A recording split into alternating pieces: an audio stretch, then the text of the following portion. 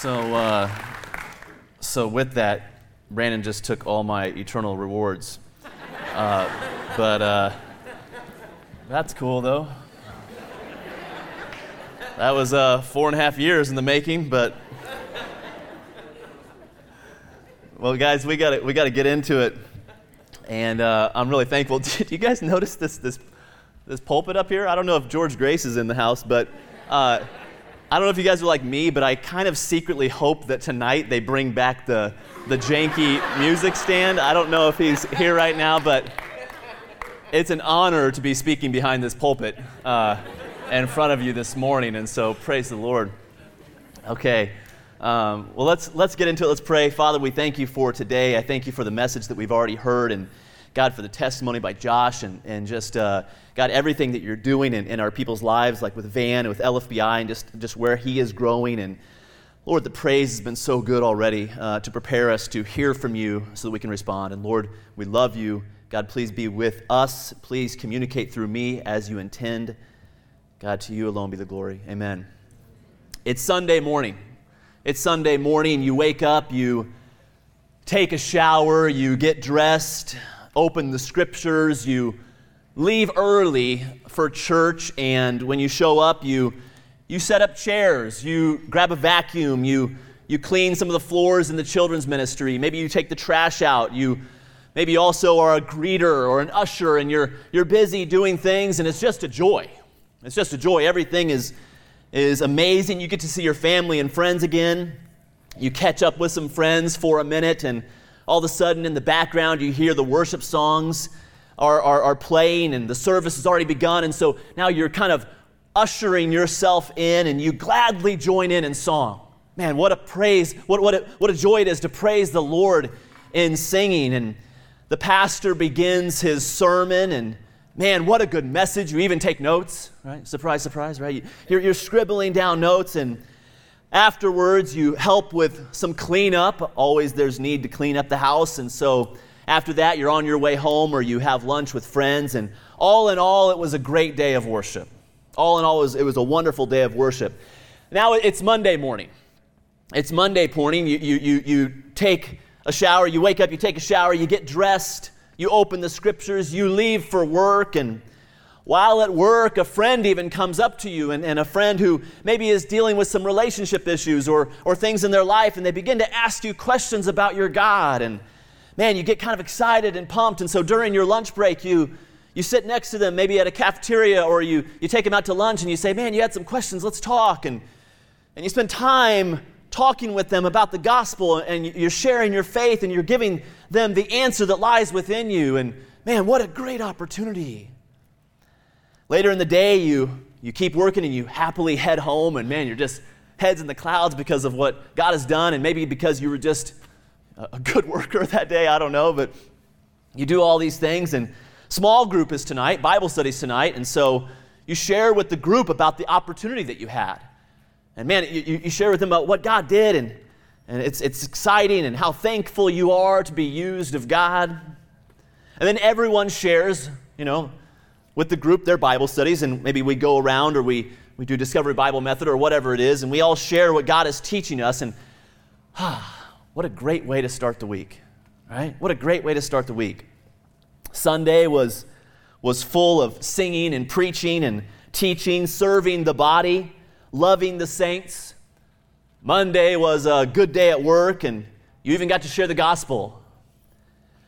And yet, despite what appeared to be 2 great days, upon further investigation, the one thing that I didn't mention was prayer.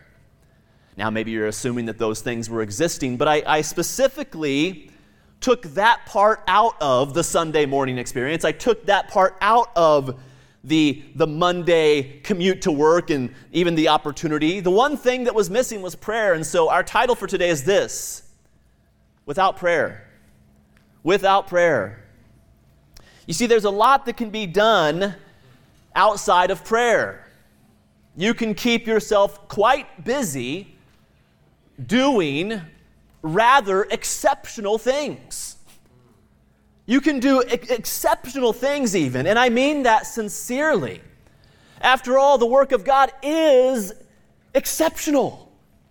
We, as co-laborers with Christ, get to be a part of the work of God, which is an exceptional thing. It's amazing.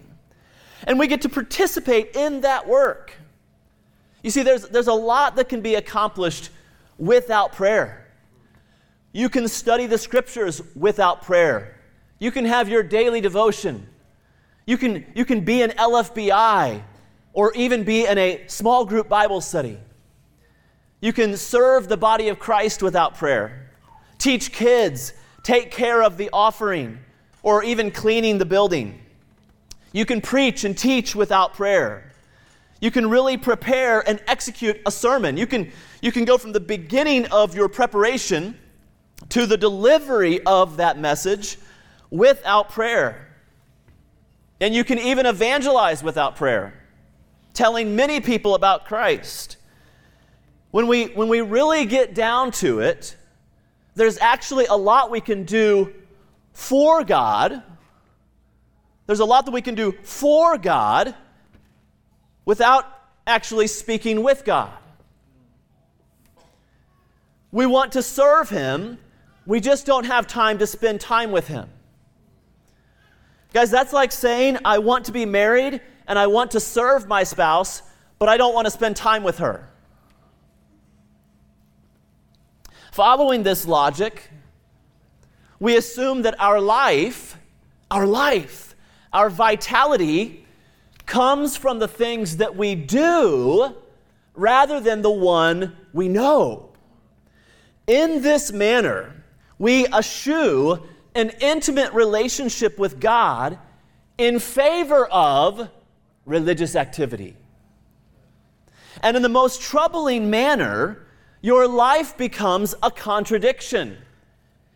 In that, the path of your sanctification is no longer based upon your helpless need of salvation. Now your sanctification is based upon the things you do instead of the God you know. The problem with this behavior is that we are willingly trading union with God, union with our Savior for what is perceived to be godly activity. In this, activity and business, simply doing the work of God, takes precedence over connecting with God and allowing God to do a work in you. Read with me Psalm 51, 16 through 19. This is David's psalm of repentance from his adulterous relationship with Bathsheba. Start with me in verse 16. For thou desirest not sacrifice, else I would give it. Thou delightest not in burnt offering. David says, God, I know that you're not interested in my sacrifice, following this great and heinous act of his. God, I know that you're not interested in all of the sacrifices that I can do for you. Or else I'd give it. Or else I'd give it to you, Lord. But I know that's not what you desire. Let's keep going. David continues in verse 17. The sacrifices of God are a broken spirit, a broken and a contrite heart. O God, thou wilt not despise. Do good in thy pleasure in thy good pleasure unto Zion. Build thou the walls of Jerusalem. God, you're not interested in my right doing, is what David says in Psalm 51. You're not interested in my religion. God, you want my heart. You want my heart. God, you want me to be broken before you. This requires times of union. This requires times of union, not good activity. And watch how the psalm ends. Psalm 51, verse 19. Then, don't forget those small words, then shalt thou be pleased with the, what was that word? The sacrifices of righteousness. Verse 16, David says, you don't want my sacrifices. And verse 19, he says, then shalt thou be pleased with the sacrifices of righteousness, with burnt offering, and with whole burnt offering. Then shall they offer bullocks upon thine altar. You see, the activity of God, the ministry, the religion, everything that we do on a daily basis, or all the things that we can do within the confines of the church building or without, the activity is meaningless without the heart. God wants you. He wants your heart. Man, once God has our heart, and this requires that union with God, that communion with God, when we come out of that, we'll bring on the sacrifices. We'll bring on the sacrifices. David says, God, I know you don't want my sacrifices. And here's our sacrifices. Well, what transpired? He says, God, I know what you want. You want my heart. You want me. You want my life. You see, when we give God our lives, not the things that we do for Him, then your activity, when we begin with a heart's desire unto Him, then our activity is flowing from a place of union. Union with Him. Now, what is the physical result? What is the consequence, or what is the physical result of trading our union with God for activity? Well, the physical result is this. It's usually a very active, busy church. It's usually a very active and busy church, which, guys, first things I want to say, that's a blessing. That's a blessing. That is a blessing. But at times, this can make us assume, and I hope that you can hear me right now, this can make us assume that the life of the church is based upon all the things that we're doing as a church.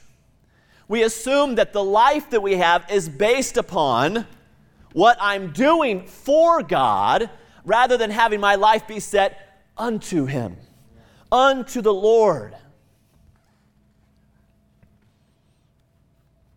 So we begin to think that the things that we're doing for God, that's what brings life, rather than the union we have with God. In addition, we see that the spiritual result may bring about a knowledge of God, yet without a relationship with Him. So the spiritual result of us being active in our service to God, but yet without prayer, without that union, we see the spiritual result is that, yes, you can accumulate knowledge of the Word. You can accumulate a knowledge of God, yet without a relationship with Him, yet without a personal walk with Him. You know about God, you know the things of God, but you lack the heart of God. And so simply put, everything you know makes you a teacher of the Word, but you are no longer a student. You know how to communicate the Scriptures. You know how to break down the keys of Bible study. You know how to lead a Bible study. You know how to preach. You know how to lead someone to Christ. You're absolutely a teacher. You know the Scriptures. The problem is you're no longer a student. You're no longer submitted to Him, seeking Him and His advice and crying out to Him. You're no longer a disciple. Psalm 9:1, to the chief musician upon Muthlabben, a psalm of David. I will praise Thee, O Lord, with my whole heart. With my whole heart. I will show forth all my marvelous works. Didn't say that, did it? He says this. Listen, you got to see this. O Lord, I will praise Thee, O Lord, with my whole heart. I will show forth all Thy marvelous works. Isn't that interesting? You see, when we spend time with God, when we have union with God, when we commune with Him in the Word and in prayer, the focus is no longer based upon all the things that we can do for God. It's based upon all the things that He's done for us. And so now I have a focus change. Now it's not, well, I'm going to do these things for God. I'm just going to say, I just need to tell you about Him. I'm enthralled by who He is. Can I tell you about my Savior? Can I tell you about who He is? Can I show you who He is? And so the reason why I do the things that I do within the church or in my ministry is not because I'm trying to be approved of God in some way. It's because I know Him. I know Him. I know who He is. You see, when God has your heart, it's not about all the things that we can do, but now it's considering all the things He can do. And by God's grace, He'll choose to include us in His work. So listen, we can do a lot of stuff unto the Lord, but without, and please don't miss this, without someone calling out to God, our activity is meaningless. We can do a lot of things for God, and there's a lot of activity that can be even praiseworthy, if you would. But without someone, anyone, calling out to God, the activity is meaningless. This is key point number 1. Everything we are is hinged upon a moment in which we cried out to God. Do you guys believe that? That everything you are, everything that we are as a church, it hinges upon that moment that you cried out to God. It hinges upon nothing else but that. That moment that we cry out to Him. Beginning with our salvation and continuing on. So why, if we understand that everything hinges upon that moment where we cry out to God, that moment of salvation, if we understand that, then why would we depart from such an origin? Why would we depart from such a holy place? Why would we depart from such a place of union for a place of work? Colossians 2:6, as ye have therefore received Christ Jesus the Lord, so walk ye in Him. Galatians 3:1-3, O foolish Galatians, who hath bewitched you, that ye should not obey the truth, before whose eyes Jesus Christ hath been evidently set forth, crucified among you? This only would I learn of you. Received ye the Spirit by the works of the law, or by the hearing of faith? Are ye so foolish? Having begun in the Spirit, are ye now made perfect by the flesh? Everything we are hinges upon not just prayer, but a prayer. A prayer. Christianity is literally not based upon what you do. It's based upon who you know.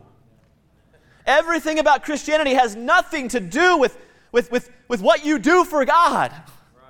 It's based upon what we know of Him and who we know, and do you have a relationship with Him? So listen, none of the rest matters. If there isn't a moment when you cry out to God to save you, and this is true about every ministry endeavor you'll encounter.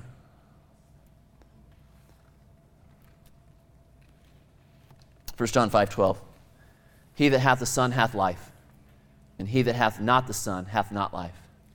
Now you guys are like, well, I know that verse. Guys, the goal of the Christian walk is Christ. The goal of the Christian walk, the goal of the Christian experience. Guys, there's a room full of people who want to serve the Lord, follow the Lord, they want to matter when it comes to the judgment. Man, I don't want to stand there empty. I get it. But guys, I'm telling you, if we would just simply have the focus that the goal of my life is Christ, man, I'll tell you, everything else follows. Everything else follows. Philippians 3:8-9. Yea, doubtless, and I count all things but loss for the excellency of the knowledge of Christ Jesus my Lord. He says, everything else is loss, could care less. For whom I have suffered the loss of all things, whom I have suffered the loss of all things, and do count them but dung. I don't have anything to prove to you. Why? That I may win Christ. You know, Paul's not talking about his salvation there. He's talking about that daily walk, that I may win Him. You know, sometimes people talk about relationships, you win someone's heart, that I may win Christ, that I may win Him, and be found in Him, not having mine own righteousness, which is of the law, not of the things that I do, but that which is through the faith of Christ, the righteousness which is of God by faith. You can preach 1,000 messages, but unless prayer exists, nothing will happen. Nothing will happen. And I'm not trying to be flowery in my speech. I'm not trying to give some rah-rah message. I literally mean nothing will happen. How does the lost soul come to Christ? How does the wayward soul return to their Savior? Is it not by calling out to God? Romans 10:13 says, "For whosoever shall call upon the name of the Lord shall be saved." The hearing of the word must create a response. I hear what you said, God. This requires a response from man. This requires a response from you and I. The Christian walk requires a response with our God. Yes, we can speak with fellow man. We can even give a response to other men. But in the end, that response cannot be to man, to be right with God. If you want to be right with God, you cannot just have a discussion with someone else. You have to speak with Him. The response must be to God. There must be a crying out to God. The salvation prayer and the repentant prayer then becomes, the whole purpose of that is to make a unifying moment. Do you guys follow this? The whole purpose is to be in union with God. You were lost in your sins. You were separated from God. The whole point of our salvation is that once you were separated, now you've been reconciled back to Him so that we could have union again. Amen. The whole purpose of this Christian experience that we have right now is to spend it in union with God. What a treat, what a joy. And so as we pray, the response must be to God. The crying out must be to Him. The salvation prayer and the repentant prayer become a unifying moment. Lost man is reconciled to God. The prodigal son is brought back to God. Only through prayer. Only through prayer. There is no other way.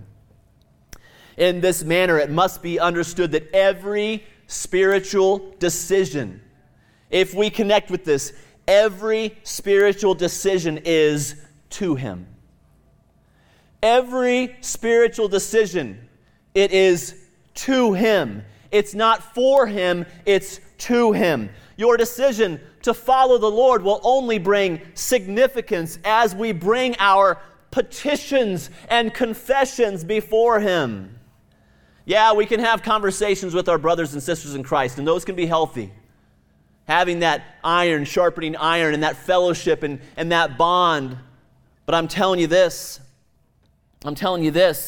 to become right with God,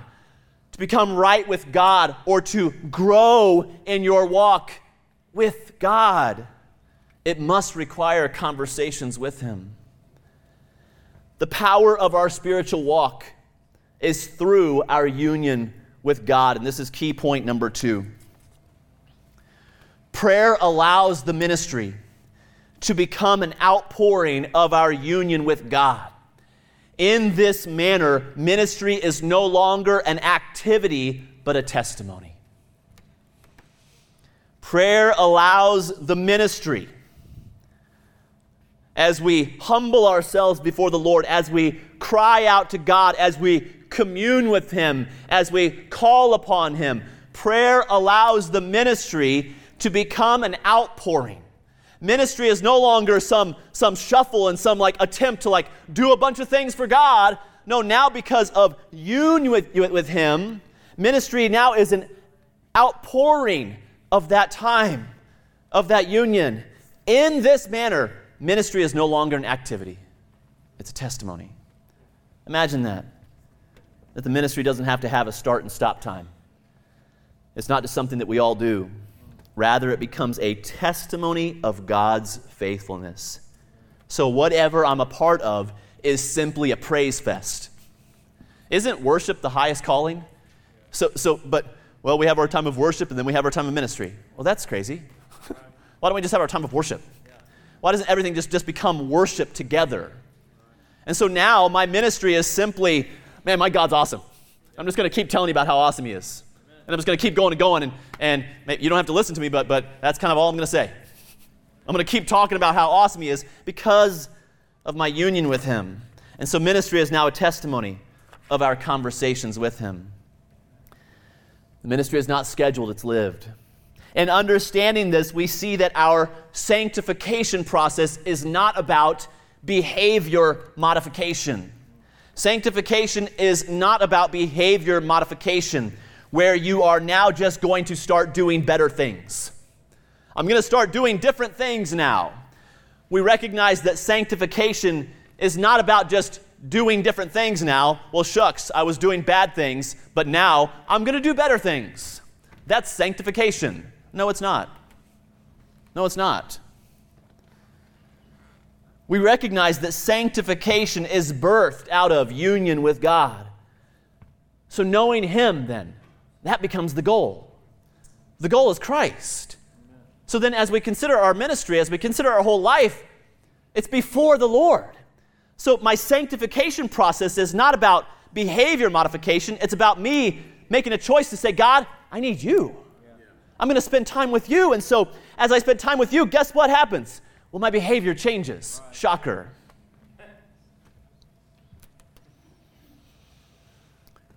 So we know Him. We realize that this is the goal, learning who He is. We speak with Him. And out of that union, you realize this is what God has called me to.